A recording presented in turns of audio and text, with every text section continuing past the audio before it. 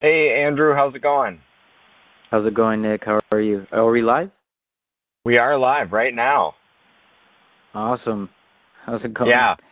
Yeah, isn't it kind of interesting using this using Anchor? It kind of tells you you're going to be recorded, and then all of a sudden, just bam, you're going to jump into it. Yep. Yep. That is So, neat. before we kind of jump into things, because I have a couple of things I want to make sure we touch on, would you want to take like 30 seconds, a minute, or more if you feel like you need it, and just kind of explain and tell everyone who you are, where you're from, just kind of 30,000 foot overview? Sure, sure. All right. Hello, everybody. Andrew Diaz. Consider myself a serial entrepreneur. Journey started when I was 19 years old. I'm 27 now. When I was 19, a single dad. Went the practical route, so went the school route, got bachelor's, multiple graduate degrees, worked for a Fortune 500 company as a cancer scientist. And I realized that it wasn't the life I wanted to live, working a 9 to 5 for someone. So got into the whole entrepreneurship, digital marketing, e-commerce, Shopify, Amazon, affiliate marketing, and so on. And that's where the journey has taken me. And along the way and on how to get here, it's all been about networking. So that's what I'm mainly key focused on is networking and reaching out to people. So it's a little bit about me. I'm sure we're going to get more into it as we go along here.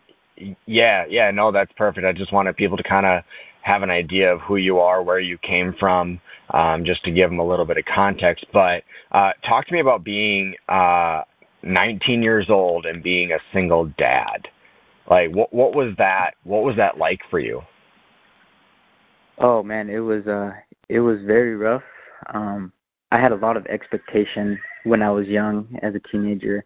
I was a athlete, a student athlete, had above a 3.5 all the time, played football, played varsity football since I was a freshman. The football team that I was Wow. a part of, we won state championships. And I had a lot of expectation, and my siblings were all smart. They were all in AP courses at that time in high school, and 4.5 students. My brother was going to UCLA. My sister went to UCLA, and there I was 19 as a single dad now having to go to a JC. So I was definitely the Sure. black sheep of the family when that was going along. And my lowest point was seeing one of my coaches who had like the most highest expectation for me. When at the end of our senior year, he was like, you're going to be one of the most successful people to come out of here. And when he found out that I had a kid, he just looked at me and just shook his head. And Huh. it wasn't, to me, disappointing somebody and letting them down was rough. Uh and then once I had my son, his mom left within 6 weeks, which made it even worse. So there I am going to JC, single dad at 19, Yeah. and feeling like the black sheep.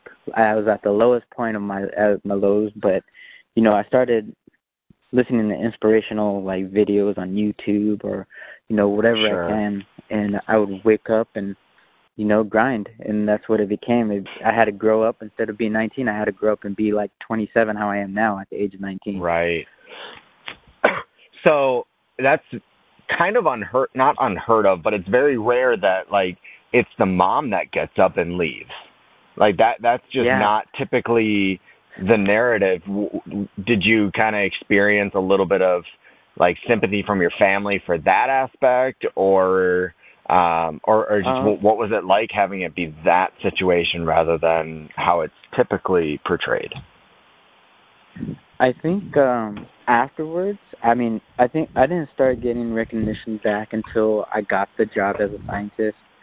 Um, because again, I had a whole lot of expectations built on me, but the fact Right. that she did leave, it was just kind of like it was like you said, it was unheard of for that to happen. But we were both young. I was 19 at Yeah. the time. She was just about to turn 18. Okay. So she had her whole life ahead of her too, just like how I did, and she just wasn't at that time ready to commit to something like that, which was Yeah. unfortunate. And so I've always been blessed enough to have, a mom and a dad take care of me and watch over me when I was young, and I had a great life, so I didn't want them to not have that, so had to come up.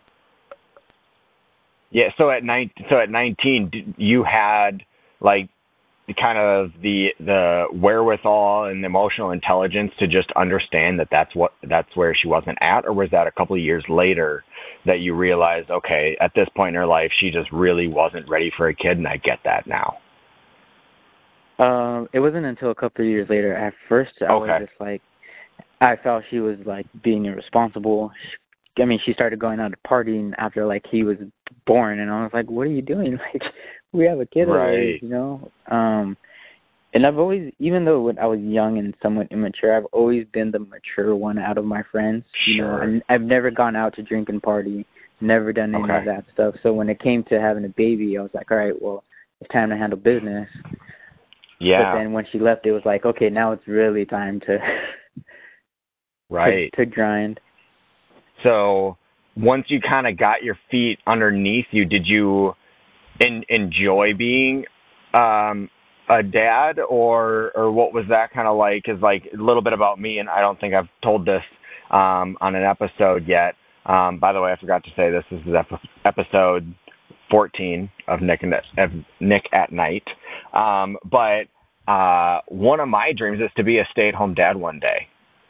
Be able to like have an income or be at a point in my life where I can pay somebody else to run my companies, and I can be a stay-at-home dad. So it's cool for me to hear this story from you at 19, because it's probably around 18, 19 when I started thinking like, yeah, I am pumped to be a dad one day. Oh yeah.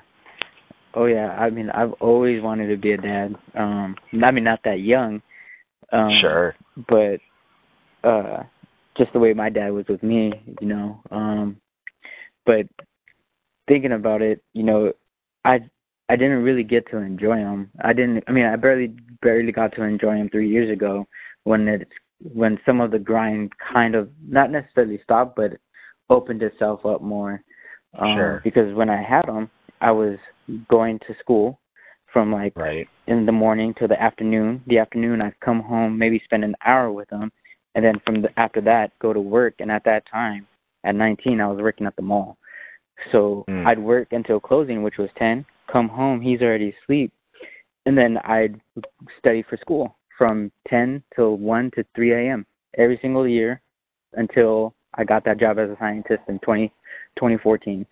So from 2009 to 2014, that's what my life was like every single day. Wow. Year after year. Even on weekends, same thing. That's crazy. So you just really had to just kind of put your head down and just know, like, okay, this is going to be life for the next stretch, and I just got to get through this, and then there's better on the other side. Yeah. Wow. That's crazy. Now, I didn't know it. Yeah, it was hard, man. I had many days when I just wanted to give up and just kind of like, be like someone. I would imagine. Just decide to work 2 jobs, and it's like, no, man, I have my dream. Let's get it. Yeah, that's awesome. That's huge for sticking to it for all of those years. How many is it? Is that 3 years? 2009 to 2014. Oh, 2009. That's 5 years. Yeah, You're right. Sorry. Yeah. And then now, same thing. Well, it's not as bad. Where it's like I miss out on him, but I missed out on his whole youth. I missed out from him being, a baby till him being 5 years old, and then now, I still miss out because I go to work from 6 to 3, but then now when I get home at 3, I'm home. I get to do all my entrepreneurship stuff when I'm at home. So he gets to see that, and he gets to bond with me, and he gets to put in his little input on what shirt he thinks looks cool, or what, how the website looks and stuff. So it's different.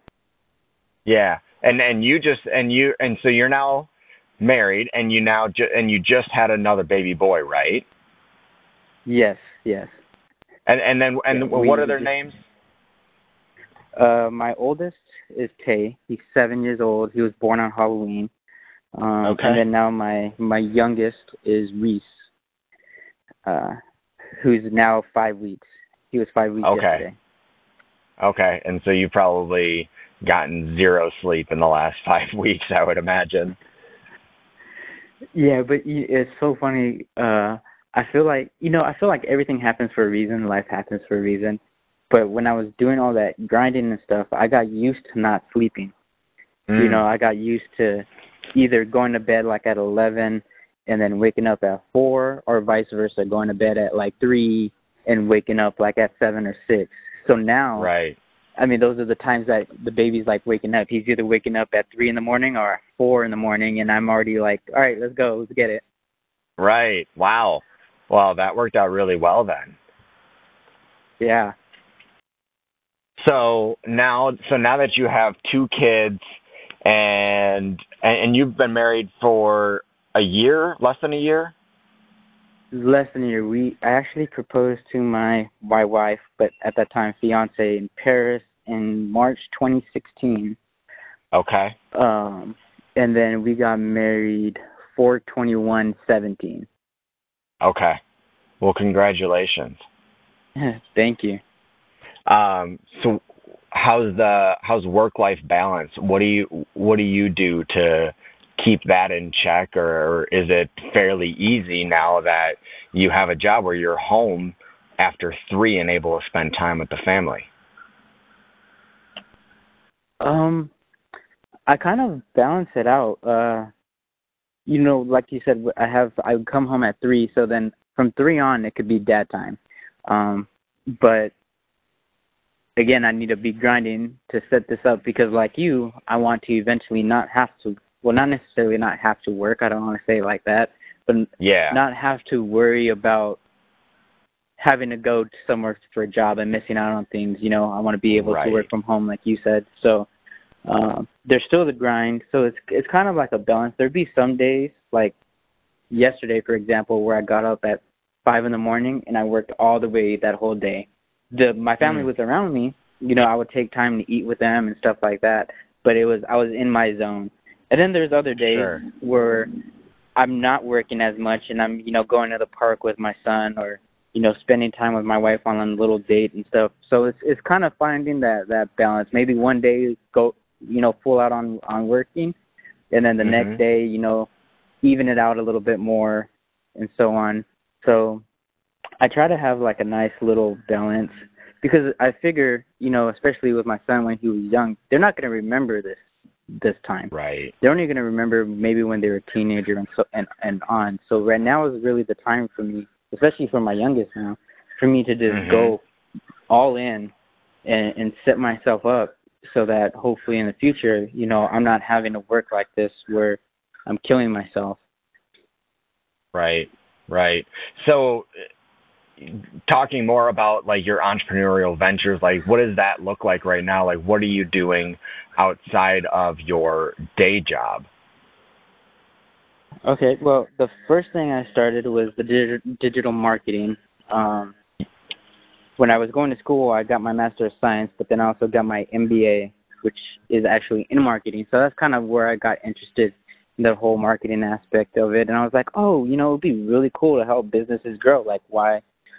But and then at the same time, help myself. And then at that time, introduced to Ty Lopez's program, which was a lot of fluff, to be honest. No disrespect, Ty. You're one of my greatest mentors. But it gave me that aspect, you could start a business, and I've always wanted to start one, even when I was young, when I was flipping at garage sales at 19, and selling it on Mhm. eBay. So I was like, this is the perfect time to start, just start. And I was watching all these videos, like, just start. So I started it, and it's been successful. Like, businesses are always willing to get help with social media. Either one, they don't know how to do it, or two, they don't have the time. And then that's where you come Right. in and be an asset to them and provide value. And for $1,000 a month, but you're bringing them in maybe $5,000 to $10,000 a month, the math works out itself all the time. Right. Right. Did you ever come across companies like at the very beginning or even now still where they just don't think long term enough for social media, or Are you more of like a quick, let me get you a result and then we'll work on scaling it, where you may not see the ROI right on the upfront? Well, see, what worked for me was doing it like you just said, the latter part where I would go in. So there's a furniture company right by where I live. It's right next to the local Costco, and they had no social media whatsoever. No Facebook, no Twitter, no nothing. It's all been word of mouth, and they've been in business for 23 years. And it's ran by an older gentleman who's 60, and he has his son who's going to be taking over, who's in his 40s. And I was talking to them about it and explaining to them that, social media is the modern day TV. And, TV is the modern day radio. No one's listening to the radio as much, so everyone's plugged in on social media, and they didn't really see the value. So what I decided to do was give them a free month of just being able to start up their social medias, but then also, provide ads and provide value. Within that month, they increased in sales drastically. And by providing that value, then I was able to negotiate price. And then after you get that first person, you start to build that portfolio, and you show when you go now to other businesses what you just did. And what really starts to scale that digital marketing business is when you have a competitor. So, like, for example, if I worked with a Brazilian Jiu-Jitsu gym, and then now I'm trying to go pitch to another Brazilian Jiu-Jitsu gym, they're more than likely going to want my service because of what I did for that other gym. They're going to want to outcompete. And then by doing so, then you can up the price as well. So it's crazy. All you need is that first one. Okay. And so you're still running this now, correct? Yes, but it's all before I was doing everything. I was posting for them, I was writing the content, I was trying to make videos. I ended up buying like a super expensive $1,500 camera from Amazon, and I was on YouTube learning photo and video editing, and I try to be the one-man show for everything. And I realized that, and when I was reading books, it's like, you don't want to be working for your business. You want your business to work for you. So I was doing it wrong.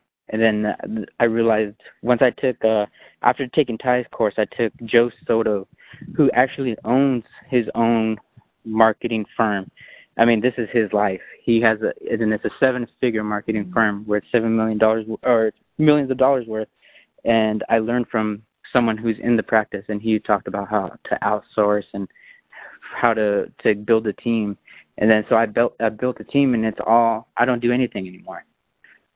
All I do is if there's ever a complaint, I talk to the owner, but my team does the rest. And it's all automated now. Payments are automated, where I don't have to worry about going in and picking up a personal check. It's just all comes automated. Wow, that's awesome. So how many years have you been doing this now then? Less than a year, to be honest. Really? And so, continue. Go ahead. No, go ahead. Yeah, You're about to answer my question. Yeah, I started learning about it in January. Well, I had learned about it previously, like I said, in my actual formal education. But as far as like being your own owner, I started learning about it in January. And then come February, I started making my website. And then by March, I was out looking for leads and prospects and stuff. Wow. And so and then March, April, May, June, 3 months, 3 to 4 months. Wow. And so now you already have a full team outsourced that does everything. That does everything. I have someone who takes care of the Facebook. I have someone who does funnels for me. I have someone who does the content. I have someone who does the video and photo editing if I need be, but not too many people really need that. I mean, restaurants do to a certain extent. Maybe like for like the Brazilian Jiu-Jitsu Academy, we made like a cool video of like we had a guy going up to a gas station, and he was getting gas, and then all of a sudden he got mugged. And then we did it. After that, he was walking in and he saw the Jiu-Jitsu Academy in the background. And then we did like 3 months later, like a little cutscene. And that same situation happened, but this time he was able to defend himself. So some clients need it, some clients don't. Sometimes the video is captivating and sometimes it's not really necessary. So, but the main thing that we do is, customer acquisition. We bring leads to the people, to the businesses, right. And it works. And that's all they really care about. They don't really care about how my website looks, even though it took me a long time to make it look very professional. Right. All they want is an ROI. And when you're able to have a team that helps you, it's awesome. And the background for anyone listening who owns a digital marketing website or digital marketing business, etc., here's a little tidbit for you. What you do is you do the marketing and stuff for yourself first. You go on Fiverr and ask for someone who makes a website. You're going to pick the top 10 people, and then you're going to get their Skype, and now you're going to look at their portfolios. You're going to do the same thing for Facebook. You're going to do the same thing for Instagram, the same thing for Twitter, and so on, and all the services that you want to provide. And now you have people who could work for you. Also, Upwork. You could do it on Upwork.com, Outsource.com, Freelancer.com. There's so many different sites that you could go out there. And when you find those people who are reliable, who do good work, now you've really built, someone in a trust system that you could rely on. And having those people, you could, bid off of them. So, for example, you could get the top 10 website developers and say, who could give me the best bid for this website that I need developed? One, you already know each 10 of them are going to do great work. Now you're just going to be able to lower your price, for whatever website that it is that you're making for your client. Right. So, little ninja secrets right there. So do you do that every time, or do you have like a set group of people that you go to each time now? It depends. So like if it's a big time client who's going to be paying me $5,000 a month or $2,500 a month, I have a set group of people who I truly rely on. I have someone who does websites who made academic websites, so like UCLA's, USC's, because I'm in Southern California. Right. Who's always on time. I have someone who does the content, who does amazing work. So those are my go-tos. But if they're not available, and I'll let them know. So I don't message them necessarily unless it's a big client. Everyone else is just, So that's kind of how it's been able to work, and it's been awesome. That's huge. And so now it sounds like you were alluding to that is not your only entrepreneurial venture right now, correct? Correct, yeah. So once I started getting into it, I started asking myself, man, I could do this, for myself, but for what? Aside from marketing, what else can I do to help bring in, traffic and some passive income? So that's where I started the whole Shopify and e-commerce.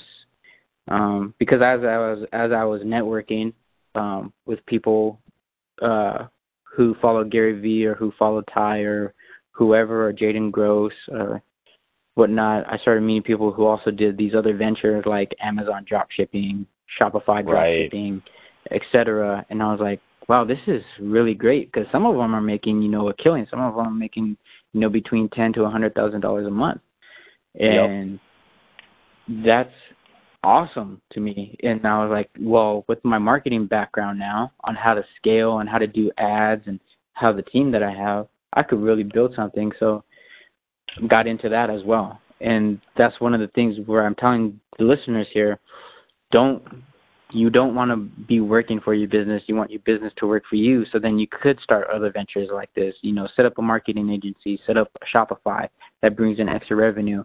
And then with that, use it towards investments, whether you want to do it into stocks or you want to invest into real estate maybe. And then that's where you see the big time multimillionaires like Grant Cardone and, other people like that, where their investments are all in real estate. And that's the number one factor that makes any millionaire is real estate. So that's my ultimate goal, is to use all the income that I'm making from whether it's my digital marketing or my Shopify is to eventually invest in real estate and have that be my source of income. That's huge. And you're already investing, aren't you? Yes, yeah. I started investing in stocks at 19, and I was at that time I was doing, like I said, I would go to garage sales and find something for cheap and then flip it on Amazon, or at that time it was eBay, who was the big one. Yep. And then when I was working at the mall, we'd get discounts. Sometimes we get 50%. Sometimes it was between 30 and 50%, depending on the time of the month and the quarter. And so I would buy shoes, since I worked for a shoe store, and then I would flip that on Amazon or eBay, etc. So yeah, that's how I was making that extra income. And then with that, since I figured it was extra, and I've always been taught that even when I was young, whether it's you're making overtime or whether you're making an extra, $100 or birthday money or whatever, it wasn't your money. That's, don't view it as that's your money. View it as that's extra, and anything extra, invest that. So that extra makes a little bit more extra for you. So started investing at 19 and was able to turn, a 3-figure investment into now worth, 7 figures. And it's all been through investing. That's huge. And so, and if you don't mind me asking, because I think this is going to be able to bring a lot of value to people that are kind of younger and thinking that they need thousands of dollars in order to invest, what did you invest in when you just had maybe a few $100 to really invest? Sure. Well, I've always been a nerd, even though, I've always been really into science, really into technology, really into things that I feel are going to be of value. So, I knew this social media boom was going to be huge when I was 19 years old. And I knew, in having the underlying background for, chemistry and biology, I knew what some of these companies were doing, and how huge it was going to be. So the first company, and then this is a great company to invest in still now, which is a little secret for you, it's OLED, OLED. And they are responsible for making the Samsung bent TVs. They're responsible for making the flexible screens on your Samsung phones where, you could see the writing on the side of it. They are responsible for the screens in the Tesla cars. And now they just signed a deal with Apple, where all of Apple's products now, their iPhones, their laptops, etc., are going to be using OLED technology. It's a high resolution, but it's very, what's the word? I don't want to say malleable, but it's very flexible. To the point where they're making a newspaper with this in China, where you could fold it up as small as a little wrapper of gum, and then open it up, and it'd be an interactive newspaper, almost Harry Potter style. And everything I'm talking about, too, you could Google and YouTube. So you could YouTube OLED newspaper. Also in China, they're going to be making a see-through plane that's going to be paneled with OLED technology, so that when you're flying up in the air, it looks like you're literally soaring like a bird. You're not going to see the panels on the plane. You're going to see the sky. And for the high-end, high-middle class, it'll be romantic when you're looking at the sunset, thousands of feet in the air. They're also making, if you've seen the movie Avatar, see-through laptops, touchable screen laptops, projections that come out of the screen as well. And that's all OLED technology. And wow, that's crazy. For many more years to come. Yeah, it's nuts. It's nuts. And I knew about that at 19. Damn. So did they just sign with Apple? Because you're making me want to invest in them before their product goes live with Apple. Yeah, right. They haven't even came out with product for Apple yet. Their first product, I think, with Apple is going to be the iPhone 8, which is supposedly contain the OLED. But they did sign a deal. Like I said, everything I'm talking about is all trackable. You could Google all of this. You could YouTube all this. They signed a deal the beginning of this year, or at the end of last year, with Apple for this. So now their stock is going to go even higher. When I bought this in 2009, it was about I believe, $9 a share. Today it's $124 a share. Damn. Which is huge. It's almost, it's 12x your initial investment, just about. Yeah. So for anyone young, and especially if you're young, take risks. So a lot of people, and the books to read, the Superior Code of the Intelligent Investor, How to Make Money in Stocks, the Essays of Warren Buffett. You could go ahead and Google, top books to read. Read those books, subscribe to the Motley Fool. You don't have to pay the 150-month subscription, but go on the website every day. Go to Investopedia.com and learn. And just like everything in life, what you put in is what you're going to get out. And while you're doing that, be risky. So when I was young, I didn't diversify. I already knew it was going to hit. So I put all my nuggets into one thing. And then when that thing blew up, then I would take my nuggets out and put it into something else I knew at that particular time was going to blow up higher than what I had it in originally. So I would do that, and I went from doing a stock that grew, 2 times its investment, and I pulled out and put in a stock that was $2, and then it blew up to $15. And then, once I made that hit, took it out and put it into something that went from $2 to $30 a share. And now, it's just exponentially growing. So that $500 quickly became, 20,000, 100,000, 500,000, and then over time grew into what it is now. And it's all being smart about what you're strategizing. And don't get me wrong, throughout those months too, I was also putting in money as well. So after that initial $500 investment, I was still putting in money every single week, every single month, to help grow it. But it all started with $500. And it's just knowing, when I tell people who invest, it's stick to what you know. So like if you're in oil, stick to the oil companies, you know how that's going to work. If you're a tech guy and a science guy, stick to tech and science. But what I would give, and for the viewers here, is another secret, and it's not really a secret. I mean, a lot of people know about it, and it's on the Motley Fool. But they're saying that this age of AI, artificial intelligence, is going to be the biggest boom since the boom of the internet. So investing in stocks in companies that are utilizing AI, and don't get AI confused with like this big old sci-fi thing of like, iRobot, but it's all automation. So like if you look at Shopify, their stock has boomed. If you look at Facebook, their stock is continually booming. And all these stocks that I'm mentioning too are going to be great stocks to invest in now, because 5 to 10 years from now, they're going to be even bigger. Amazon, if you look at Amazon, it's booming. If you look at Google, it's booming. And it's a lot of these are AI driven, and they're bringing in AI practices. If you look at OLED, it's booming, AI driven.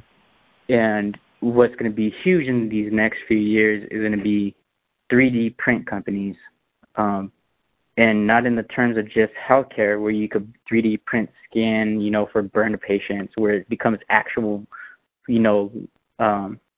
viable cells, but looking at 3D print companies that print homes. If you YouTube it, there's a 3D printer that could print a living home for someone to live in within about a day, and it only costs about $10,000. And it only costs about $10,000 to do. That's nuts.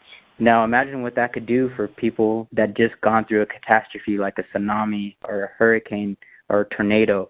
They lost their homes. You bring in these 3D print companies that go in and make it now for an eighth of the fraction of a cost it would do to do manual labor, and a 1/100th of a time frame to do it in a day versus in 30 days or 100 days or whatever, and it works. So looking into things like that, so looking into what's going to be the trend now and what's going to be the trend in the future. Tesla has been huge, and you know what? It's going to be even huger years to come, because that's where we as an economy need to go to. Having electronic cars, having cars that are, everyone eventually is going to want a car that drives themselves. Oh, it's coming really soon, I think, too. Oh, it's coming really soon. And then now that Amazon has a deal with, Whole Foods, I could see drone food deliveries in our near Yep. future, where we literally just go on Amazon. We don't have to go to a grocery store no more, and we pick the food that we want, put it in a cart, Yeah. buy it, and then it gets delivered at the end of the day right at our doorstep. Well, you've seen the concept of where you walk into this Amazon Whole Foods and you literally just scan your phone on the way in. That way they basically know, like, all right, you checked into the store, you're in the store, and then you add things to your cart, and it recognizes when you add things to your cart, and then you can also take things out of your cart and put them back, and it'll subtract it, and then you literally just walk out the door. And then it'll charge you as you walk out. Like, you don't have to wait in a line at a cash register anymore. Oh yeah, it's coming, and what people need to realize is to also invest in companies that save time. Yep. Uber is big, not because it's a taxi service and because it's a transport service. It's a time service. It's so easy to just go on your phone real quick, put your location in, and have someone come pick you up versus calling a taxi and waiting 10 to 20 minutes. Now you just get the closest person to you who could go and give you a ride. Well, and here's the funny part with them, like, is I'm sure you followed Gary Vaynerchuk a bit, but like he even talks about, and I've seen it, and I've personally even done it, is where there are taxis sitting and waiting, but I'll still stand there and wait for my Uber because the perception of time saved is still there because of how Uber has branded itself from the beginning. Oh, exactly. Exactly. Which is, I mean, to me, that's just genius. The fact that, like, even I think about it now, like standing in that moment, I'm pretty sure I was at the Dallas Fort Worth airport, and I called an Uber while I saw taxis just lined up sitting there. But instead, I'm like, nope, it's faster to use this Uber, even though I was standing there longer. Oh, yeah, and you're getting a nicer car. If you did the Uber luxury, you're getting a nice BMW or a Tesla. Who wants to ride in a taxi that probably smells, and other people have been in it. You want something luxurious, and you sit in the back and you feel like a boss. That's true. I had one of the craziest Uber drivers, though. I think it was this guy that I waited for. He literally, I was scared for my life. Like, shit you not. I've never really given someone a bad review on Uber, but I gave him probably the worst review I could have ever have given somebody. Because I was like the dude just was not paying attention to the road. The lines on the road to him basically meant nothing. It was like a child coloring outside of the lines the entire time that we were driving for like 30 minutes. It was nuts. That's scary. Yeah. See, that's the one part, and I think that was the one fear everyone had in the very beginning was, the driver's record, who they are, etc. Like, how do we mitigate, catastrophe?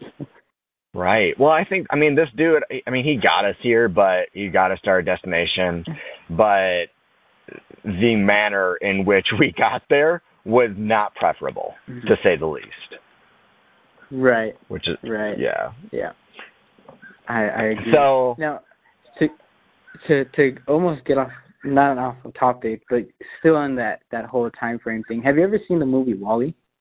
That's a kid's movie. I haven't, no.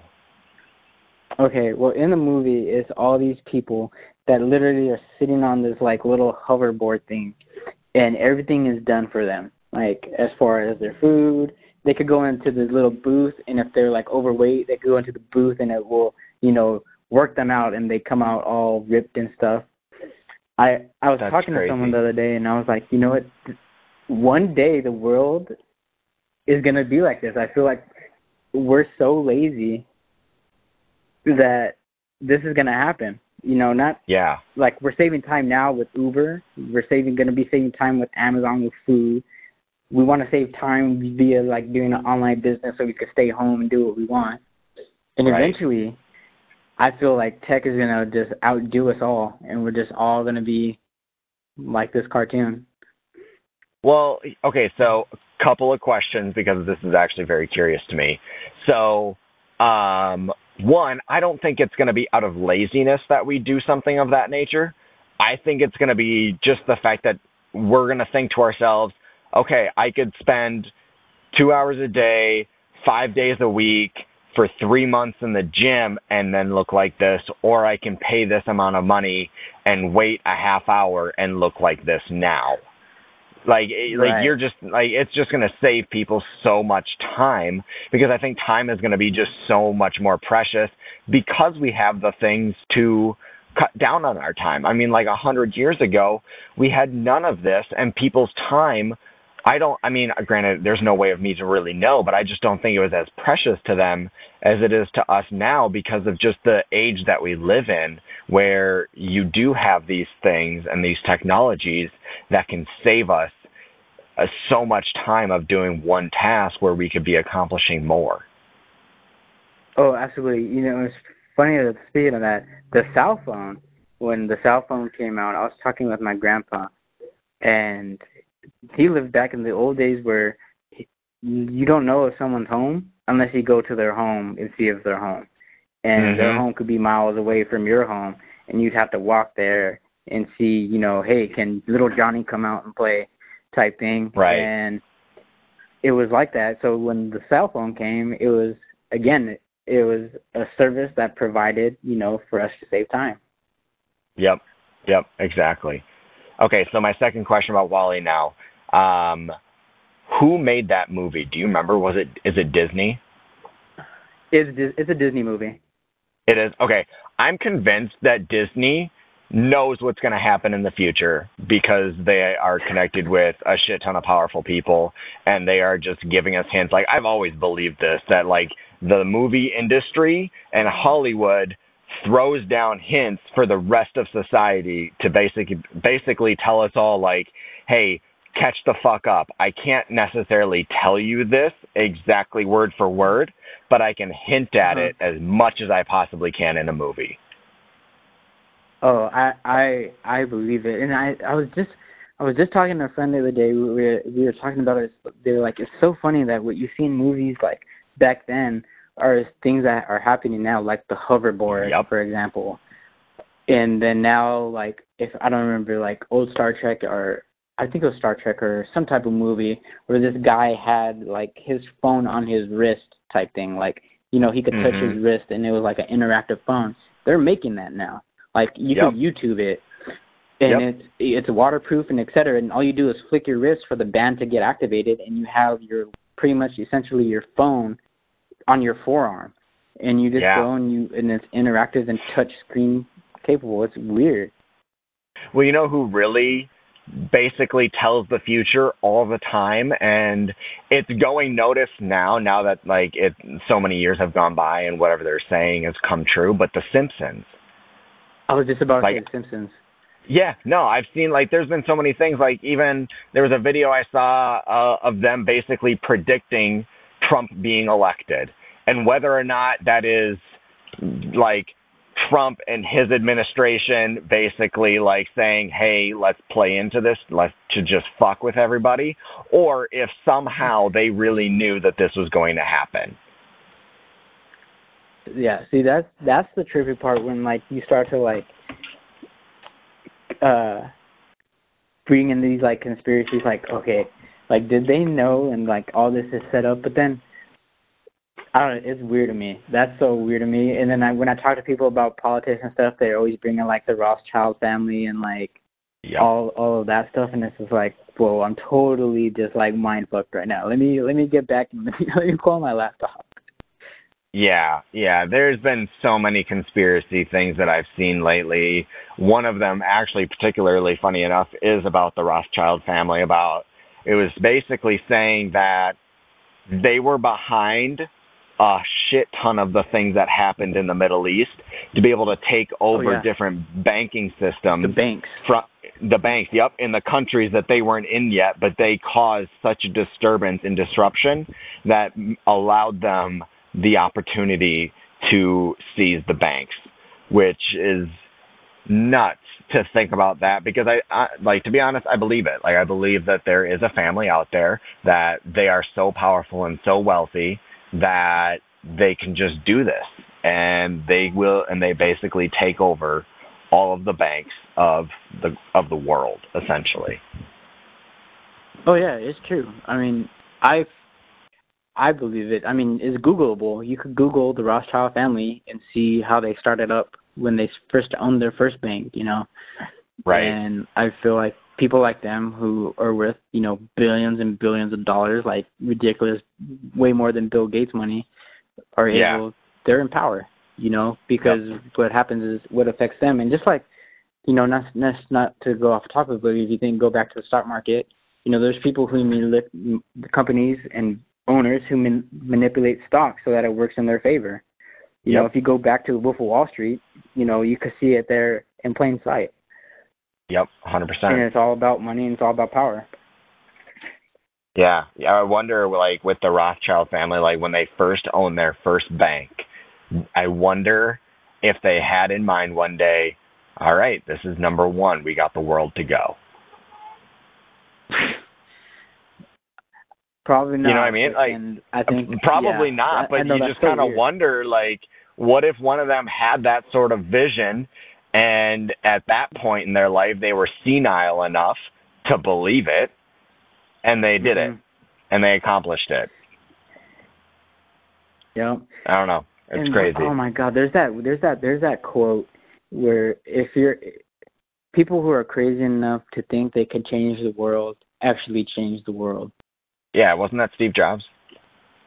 Was it Steve Jobs? It was some quote, but I have that quote written on my wall. Okay, that's cool. Yeah, that's a cool one. So, to kind of bring us back in, unless you had something else that you wanted to add to that. Oh no, go ahead. Okay, cool. So the other day, for those of you who are listening and may not know, I typically talk to all of my interviewers or interviewees ahead of time, just kind of get to know them. And so, Andrew, for the life of me, I can't remember what this one was about, but I wrote down education system with a star next to it, which made me think that was super important and it needed to be brought up. Right. No, I just wanted, I don't know what your age group you have here listening and stuff, but I wanted to talk about the education system and that, one, it does need to get fixed, but it's more so not the education system that's messed up. It's the mentality of the students, where, and I'll probably get a lot of backlash for this, which is fine because I don't care. That's okay. But it's the students' responsibility to make things happen for them. You know, just like it's your responsibility to make your life happen for you. No one's going to come out and give you anything. You know, you have to work for it. You have to put in the time for it. Exactly. And it's stupid to think, and it's very dumb to think that if you go to school for this, say, biology, and you get a 4.0, and you're going to come out, you're not going to get that job you wanted. Because realistically, there's someone else out there who does have that 4.0, who's been working in that same industry for 4 to 5 years, who has the experience in that particular position. So for you to think that you're coming out of school and you're going to outcompete these people is just idiotic. So then here comes the catch-22 where it's like, okay, well, how do I gain the experience? Get a job. Get any type of job, whether it's, you know, working retail or doing some type of construction work on the side or some type of volunteer work, and make it relatable to that specific job description. You know, for me, when I got the cancer job, I related it to the job that I had at retail, where I talked about safety and being safe in the lab and how, you know, I was safe in the workplace and taking care of people and making them feel valuable. You know, just you have to make it relatable. But the most important thing that people do not do, and I see it time and time again, whether it's in school or whether it's in the workplace or whether it's in entrepreneurship, is networking. Networking is by far the most valuable asset ever. It's always been. Even back to the time when people would sit in circles and tell stories, it's still just as impactful now, going to networking events, meeting people, talking to people, being an extrovert. And I'm an introvert. I'm very shy. But when it comes to networking, I'm an extrovert because I know and I realize the value in it.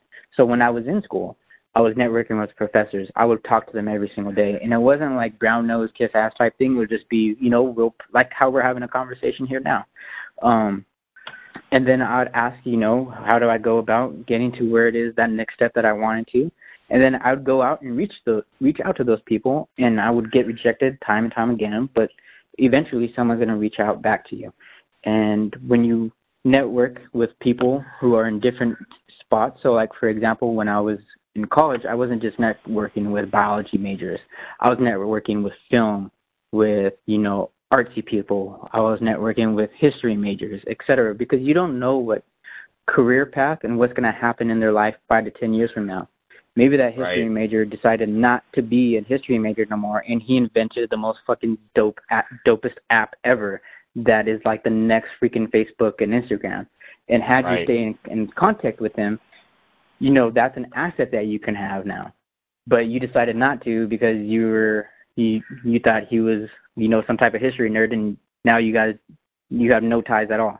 So it's very important to have those ties, and then in the future, having those ties if you ever decide to start a business, you have someone who does film. You have someone who does photography. You have someone who is great at content writing who is an English major. So build those connections and really get out there, because that's what is going to get you that job. It's not necessarily all the time of what you know, it's who you know. And aside from that, it's also who you are. So I know plenty of people who wanted to be doctors, and they were 4.0, and they did have a network. They did have a little bit, they had their little clubs and whatnot, but then they don't work as doctors now. And the reason behind that is because they're not sociable, because they don't know how to deal with people, and they just didn't have the right values for themselves. They were very selfish versus being selfless.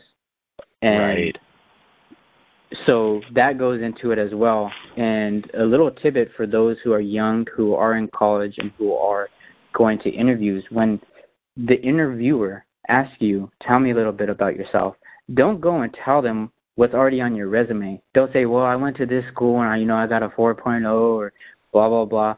Tell them who you are, what's going to make you stand out from your competition. For me, what I always talk about is my heart. Yeah. I always talk about my drive, because that, no matter who it is, I know whoever I'm going up against, they don't have the same heart as me. They don't have the same drive as me, because they weren't in that struggle that I was at when I was 19 years old and here today. So you got to find out what your why is and what your purpose is. And when you find what your purpose is in life, there's two main important parts in life: the day you were born and the reason you find out why you were born. And when you can find that out, you can make a huge difference. And that's what's going to drive you, and that's what's going to build the relationships, and that's what's going to make you successful. Exactly. Say, Andrew, this is kind of awkward, but this is kind of the point of Anchor, to just be right here in the moment of things. Hold on 2 seconds. I got to I have to talk to someone really quick. Hi there. Hi. Are you going up in here? Yeah. Okay, I'm just going to be in the house for the afternoon. So okay.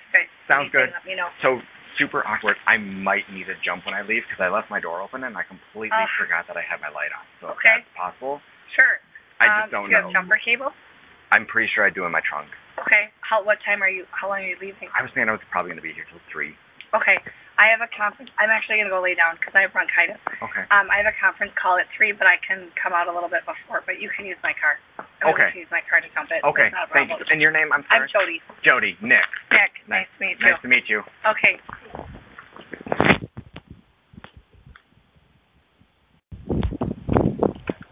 Okay. Could you hear much of that? I was trying to cover the mic. Oh, we heard it all. Oh, good.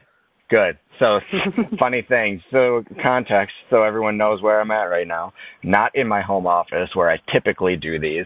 I'm out at a vineyard right now, helping out trimming the vines. That way, the wine grapes don't go bad and get mildew all over them. So I'm out here for the day, helping out a gentleman, and I'm talking in my car right now because it's super windy. And I realized maybe 4 minutes ago that I forgot to turn the light off in my car, and so my car is most likely dead right now, and I'm going to need this woman to give me a jump before I leave, which is funny, but well worth it. Well worth it. That's awesome. Yeah. So Andrew, I'll kind of explain to you super quick. So Anchor, if I didn't explain this to you earlier, it's basically just live on the go, your own radio broadcast where you can do like music and voice and whatever else. And like, I've heard so many people use it in so many different ways, where like they're literally just like walking down the street and they just tell you like, I'm on my way to get Starbucks right now. I'm going to get this. Bye. Like that's what they tell you. So yeah, so that's why I think it's interesting that for this podcast, since I'm using it and exclusively going through Anchor, I'm actually really, really happy that just happened. That way people can know that you don't need to have super fancy equipment to be able to have really good, meaningful podcasts and discussions. Mm-hmm. Yeah, exactly. So brings a little bit of realness to it. I like it. Yeah, well, good. I'm glad. And on that note, you absolutely need to get Anchor, because what you were just talking about yesterday about networking and you never know who you'll meet, that's what I did all yesterday morning. And I say all yesterday morning when it was honestly probably between 6:45 in the morning and 8. All I was doing was networking because D-Rock, Gary's cameraman, made a post on Instagram, and I happened to see it at the very beginning. Now, because underneath, he posted some picture of New York or something like that, but underneath, essentially he said, say what you do and network amongst yourselves in the comments. And I was like, I saw that. Mm-hmm. Yeah, and I was like, well, shit, sure, let's do it. And so in there, I pretty much said like, hey, I have this podcast, Nick at Night. I'd love to interview interesting people and let them tell their stories. And from there, I probably got, and I told them to DM me. At first, I got probably about 6 or 7 people to DM me to start to set up these interviews before 7:22 in the morning. And then throughout the rest of the day, I would guess another 12 to 15 people DM me throughout the day yesterday as well, saying, hey, I saw your post. Hey, I saw you have a podcast, like whatever it was. And that's the thing, like networking nowadays, it's so simple. It's stupid simple. And people that don't do it because they're introverted, using that as a crutch or as an excuse, it's just exactly that. It's an excuse. It's bullshit. Like, you can be introverted and type out DMs on Instagram for an hour and a half and meet a bunch of people. Like one of the guys I met, you were talking about websites and developing websites earlier. This guy does the official player websites for a handful of the Green Bay Packers. That's awesome. Yeah. And he's actually going to be on. The guy had you not met. Exactly. And the guy's out of Chicago now, but we kind of like, in the DMs, we just kind of like bonded over the fact that we both like the Packers. And so he's going to be on the podcast here in probably the next week or so. But it's crazy, the people that you would meet that you never would have had the chance to before unless you just put yourself out there. I had another kid, because he is a kid, and he's going to tell his story, and I'm really excited because I think it's going to be very, very valuable and inspirational to a bunch of people. So he got put in jail for, I think, like 6 or 9 months because of marijuana possession. Basically, he was a little hustler. Wow. He couldn't really do much, so he sold weed, right? And to me, I think it should not be illegal to sell weed. I think it's totally fine to do that. It's a business. Do what you're going to do. But he then told in one of his posts a brief story about when he got out. He decided that he was going to completely change his entire life and not do that anymore. And he was going to pursue his passion for photography. And he was just going to devote himself to that. So I just thought that it was so I mean, to me, that short, brief story that he told in a comment or in a caption underneath a photo was incredibly impactful of someone that like could have basically just decided like, all right, well, this is my life, I guess. I've already been to jail once. Who fucking cares? But no, instead he's like, no, I'm actually really passionate about photography, and I think I want to do that. So I'm really excited to have that kid on here. And if you're listening right now, I apologize for calling you a kid. If you're not a kid, I just forget your age and I feel like you're younger than me. So, but anyways, back to the importance of networking. I just completely agree. Sorry, I got a little off topic. Having to talk to that woman kind of threw me off. No, it's true though. You're right. I mean, the connections that I've made and the business deals that I've been able to make has all been through social media. And for those that are young and for those that, say that they have, a lot of friends, don't worry about what your friends think. Don't worry about what the opinions of others are going to be. Just go out and do it. And just take that risk because it's going to pay off. I wish I would have, because when Instagram first came out, I was doing the whole hashtag thing, and at that time there was no limit, and I was doing the whole follow and unfollow thing. But then I would get backlash from like my friends, so then I stopped. But had I kept going, who knows what type of business I'd be in now, or who else I could have met, along that way. Right. And now I've been able to grow it to 20,000 followers, which still isn't much, but, there's people who I knew that were doing it as well when I was doing it, and they have millions of followers now, and they're doing incredible in business. So, just take that risk. Don't worry about what other people think. Yeah, no, I couldn't agree more, and I'm glad that we're ending on this because it's so, and in the moment, I get it. I'm empathetic to where your head is at as a younger kid or even older. I mean, I'm only 24, and there are friends of mine that still, and people way older, and no matter who you are, I'm empathetic to you caring about what other people think about you because I understand it. I get it. I've been there.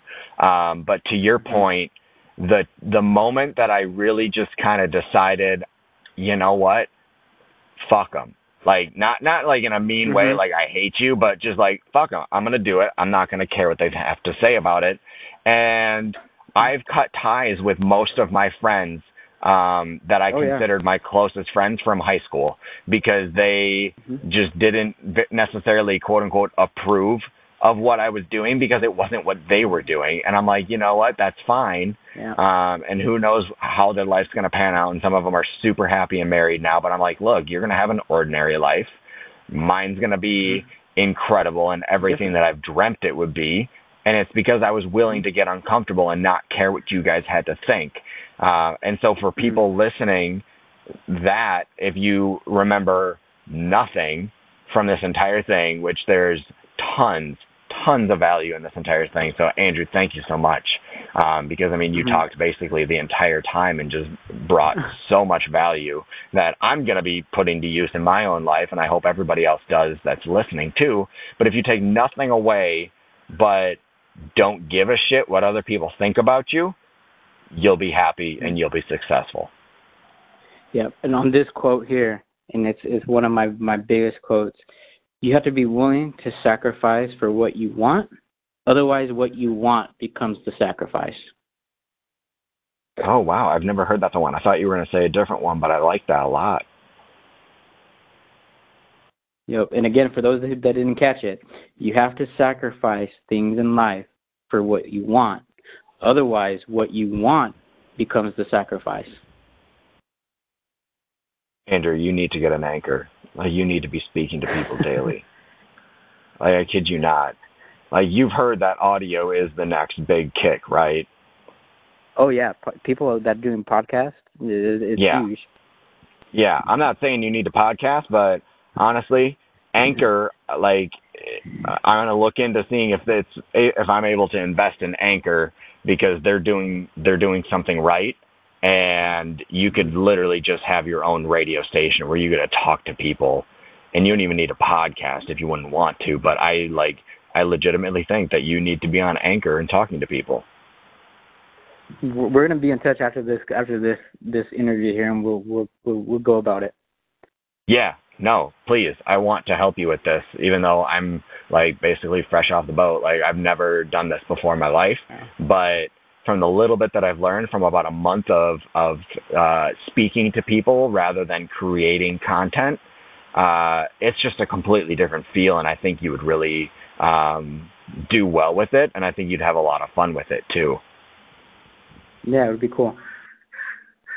So, awesome. So thank you again for coming on, taking the time, enduring through my side conversation not pertaining to the interview. But thank you again so much for being on Nick at Night. I really appreciate it, and I learned a ton in this last hour. Like, not just saying that because we're recording and we're on a podcast.